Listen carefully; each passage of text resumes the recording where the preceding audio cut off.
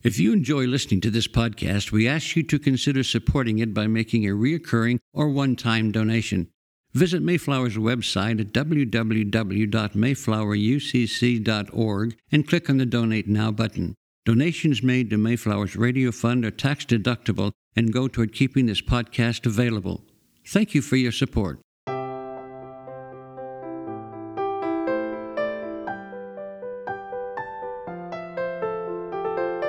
The sermon you are about to hear was preached at Mayflower Congregational UCC Church of Oklahoma City by the Reverend Lori Walke, Associate Minister at one of America's premier liberal Protestant pulpits.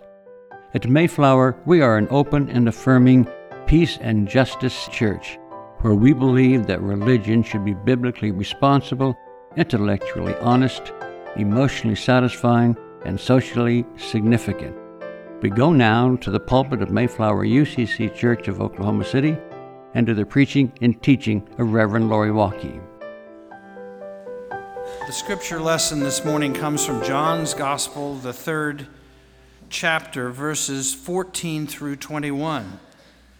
And just as Moses lifted up the serpent in the wilderness, so must the Son of Man be lifted up, that whoever believes in him may have eternal life. For God so loved the world that he gave his only Son, so that everyone who believes in him may not perish, but may have eternal life.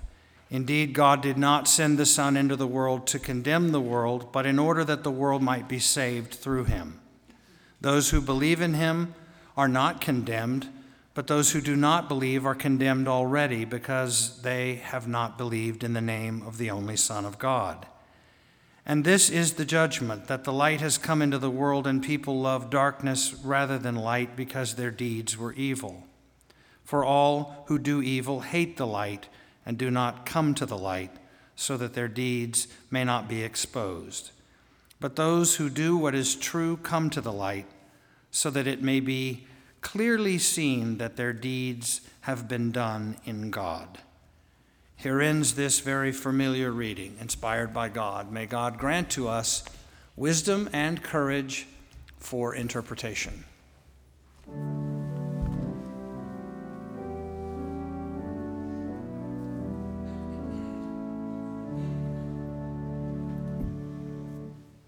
Sometimes you draw the short stick, and your Sunday to preach includes the text with a snake on a stick, along with what is arguably the most misinterpreted verse in the whole Bible.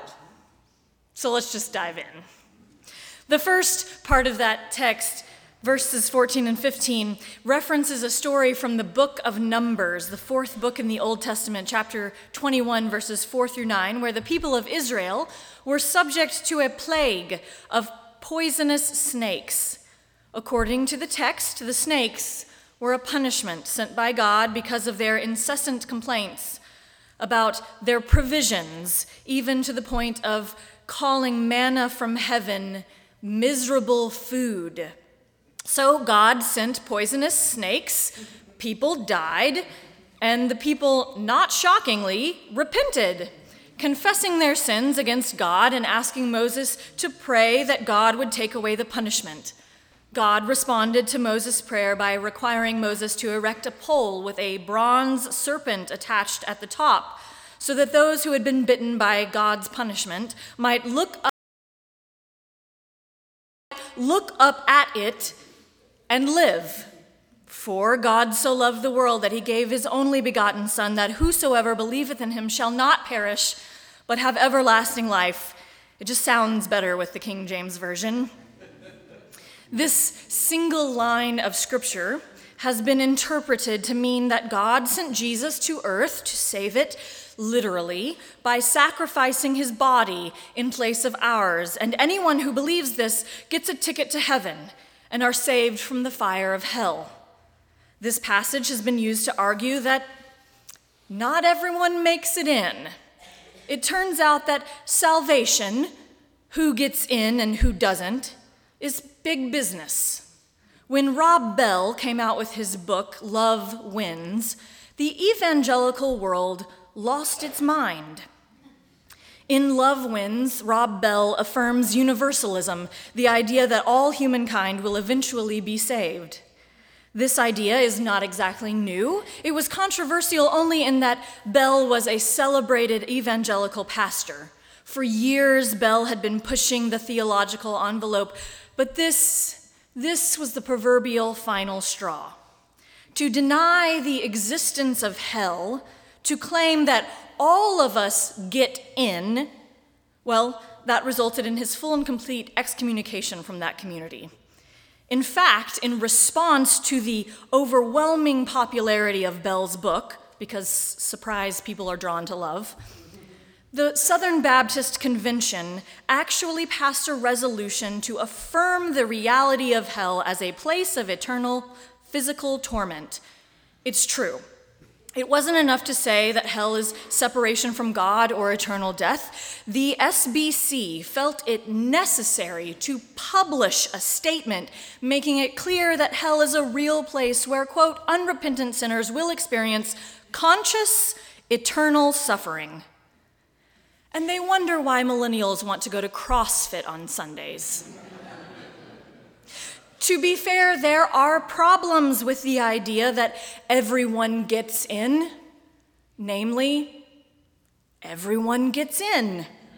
We would like for heaven to be inclusive, in theory. But in practice, well, we think that there are a few people who God should take time to consider, or maybe send somewhere else. Imagine that, what it would be like for everyone to get in. St. Peter would give tours to the new arrivals. Yes, here on the left in this lovely craftsman-style mansion lives the Reverend Dr. Robin Myers, and right next door, sharing the driveway, his beloved neighbor, Senator Jim Inhofe. Every single other.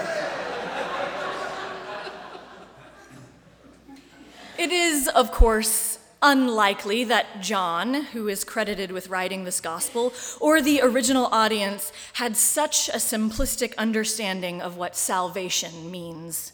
After all, the word salvation and its siblings, saved and savior, have a long history in the Hebrew Bible, and John would have drawn from this tradition.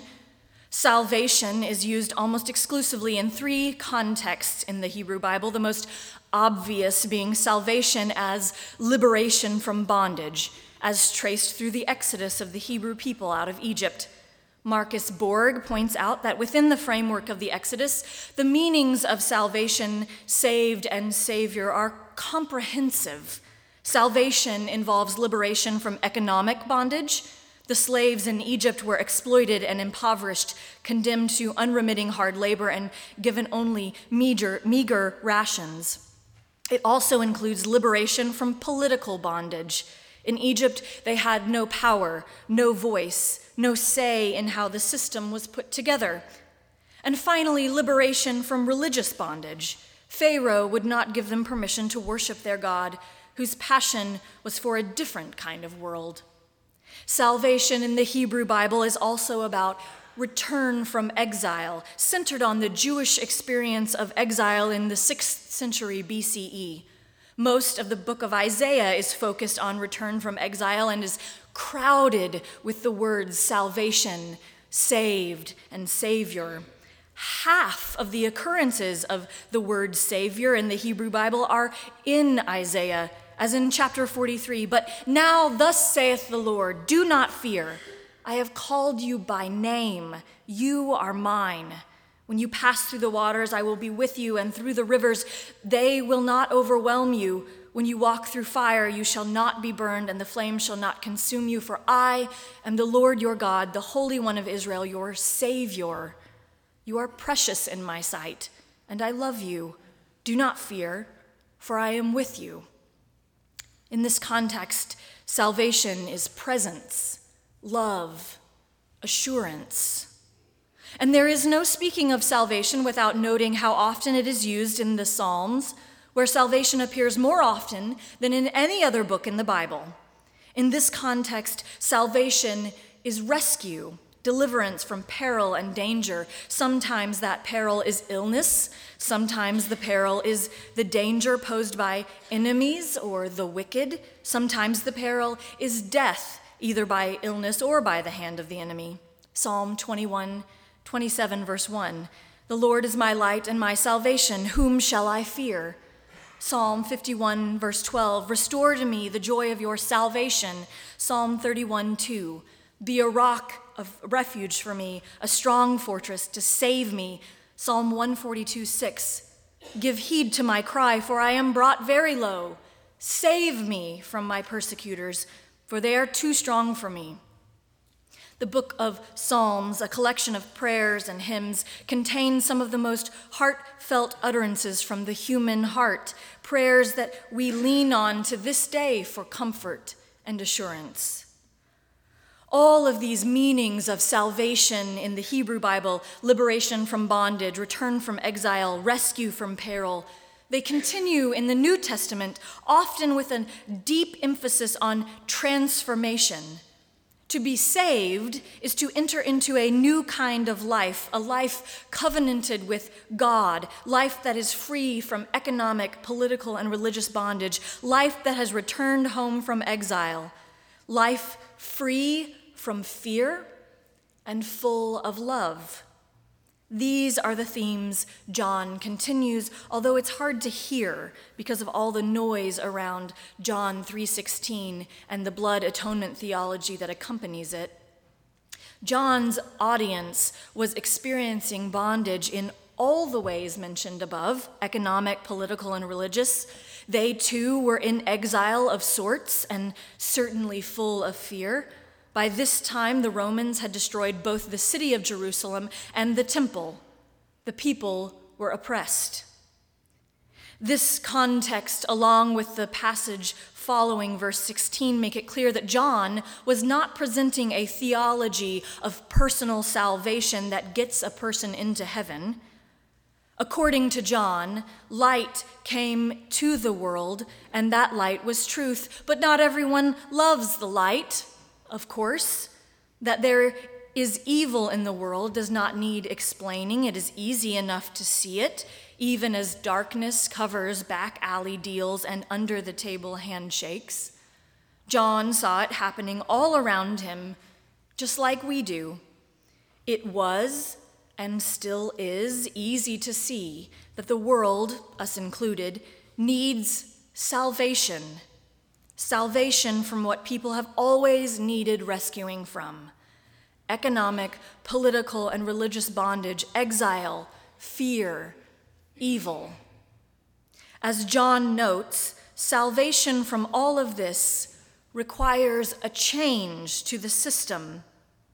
For John, that change was Jesus, whose life and ministry continues to be the good news: the oppressed set free, the sick healed, the pious humbled, the corrupt moved to repentance, so that opportunity for life abundant exists for everyone, no exceptions.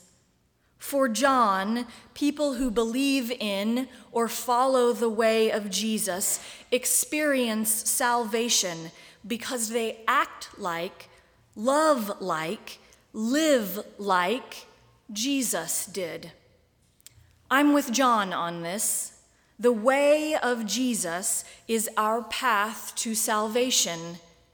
It's not that I think Christians are the only ones who have it right.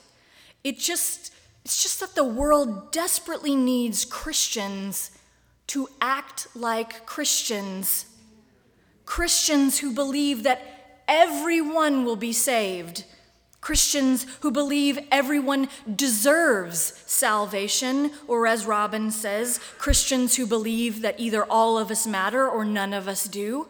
Christians who are deeply committed to following Jesus in order to bring salvation. Salvation from gun violence, salvation from nationalism, salvation from racism, sexism, xenophobia. Our main guy, Jesus, is a nonviolent healthcare provider, refugee, and community organizer. Evangelicals like to make the revisionist history claim that this is a nation founded on Christianity. But if that were so, America would have open borders, socialized medicine, and a reliable social safety net instead of a military-industrial complex. Last week, I accompanied a 19-year-old dreamer to the USCIS office to inquire about a work permit card. She had applied for the work card last summer, filling out the proper paperwork and paying the $410 for production of the card and hoping for the best because you don't get a refund if the application is rejected. She received an approval letter several months later, which detailed the official work card and that it would be sent in the mail and included a tracking number. When the card didn't come, she went to the post office to have them chase it down. The U.S. Postal Service, though, had no record of the letter, which is how we ended up standing at the counter of the USCIS office to ask what to do next. It turns out that it did not matter that the U.S. Postal Service had no record of the letter. It did not matter that everyone agreed the work permit had been officially approved. It did not matter that this dreamer is a student at the local Metro Tech and community college, that she has done everything asked of her. USCIS told her she would have to resubmit all of the paperwork, including the approval letter, and pay another $410 to get another card produced. If this is not a situation crying out for salvation from political and economic oppression, I don't know what is. We are on the edge of a teacher walkout. Our teachers need saving, friends. I don't need to spell out how bad the situation is. You're aware, not to mention the plight of our state workers. I have a call this afternoon with the OEA, the Oklahoma Educators Association, and a few other folks about organizing community support for the walkout. Quite frankly, I don't have time to organize this, but I agreed to take the call because I am counting on Mayflower to offer our time, talent, and money so that these teachers and students might not perish, but have everlasting funding. So here's my ask, Mayflower, and it feels like a big one. I'd like for us to re-enter salvation into our vocabulary. For those of us who have never used it much before, perhaps it won't be as traumatic, just a strange feeling on the tongue. For those of us recovering from a previous salvation experience, I know what I'm asking. There's some serious baggage with that word, but we are in a desperate situation. We need words that carry deep meaning, like salvation. So I'm asking for us to take up the work and ministry of Jesus with real seriousness, to take up the work of salvation. I'll be honest, I am doing this in part because starting tomorrow, I am the chaplain for the week at the Capitol.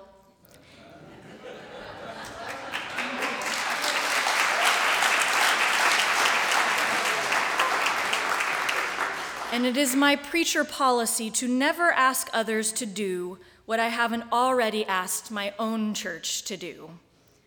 And I need to know that you're with me on this, that we are all working on saving our students, our teachers, our dreamers, our neighbors who are undocumented, our elderly neighbors on fixed incomes and their sons and daughters struggling with addiction.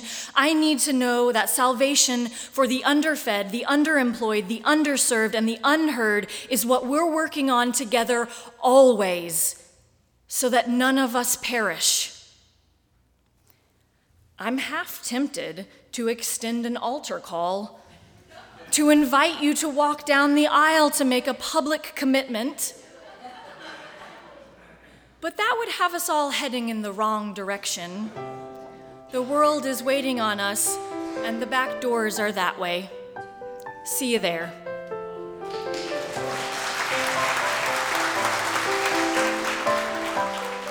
You've been listening to the preaching and teaching of Reverend Lori Walke, Associate Minister at Mayflower Congregational UCC Church of Oklahoma City. More information about the church can be found at mayflowerucc.org or by visiting Mayflower's Facebook page. Worship services are every Sunday at 9 and 11 a.m., with adult education classes at 10 a.m. Mayflower also has a full church school for children of all ages available during the 11 a.m. service. Mayflower is located on Northwest 63rd Street, 1 block west of Portland. Thank you for listening.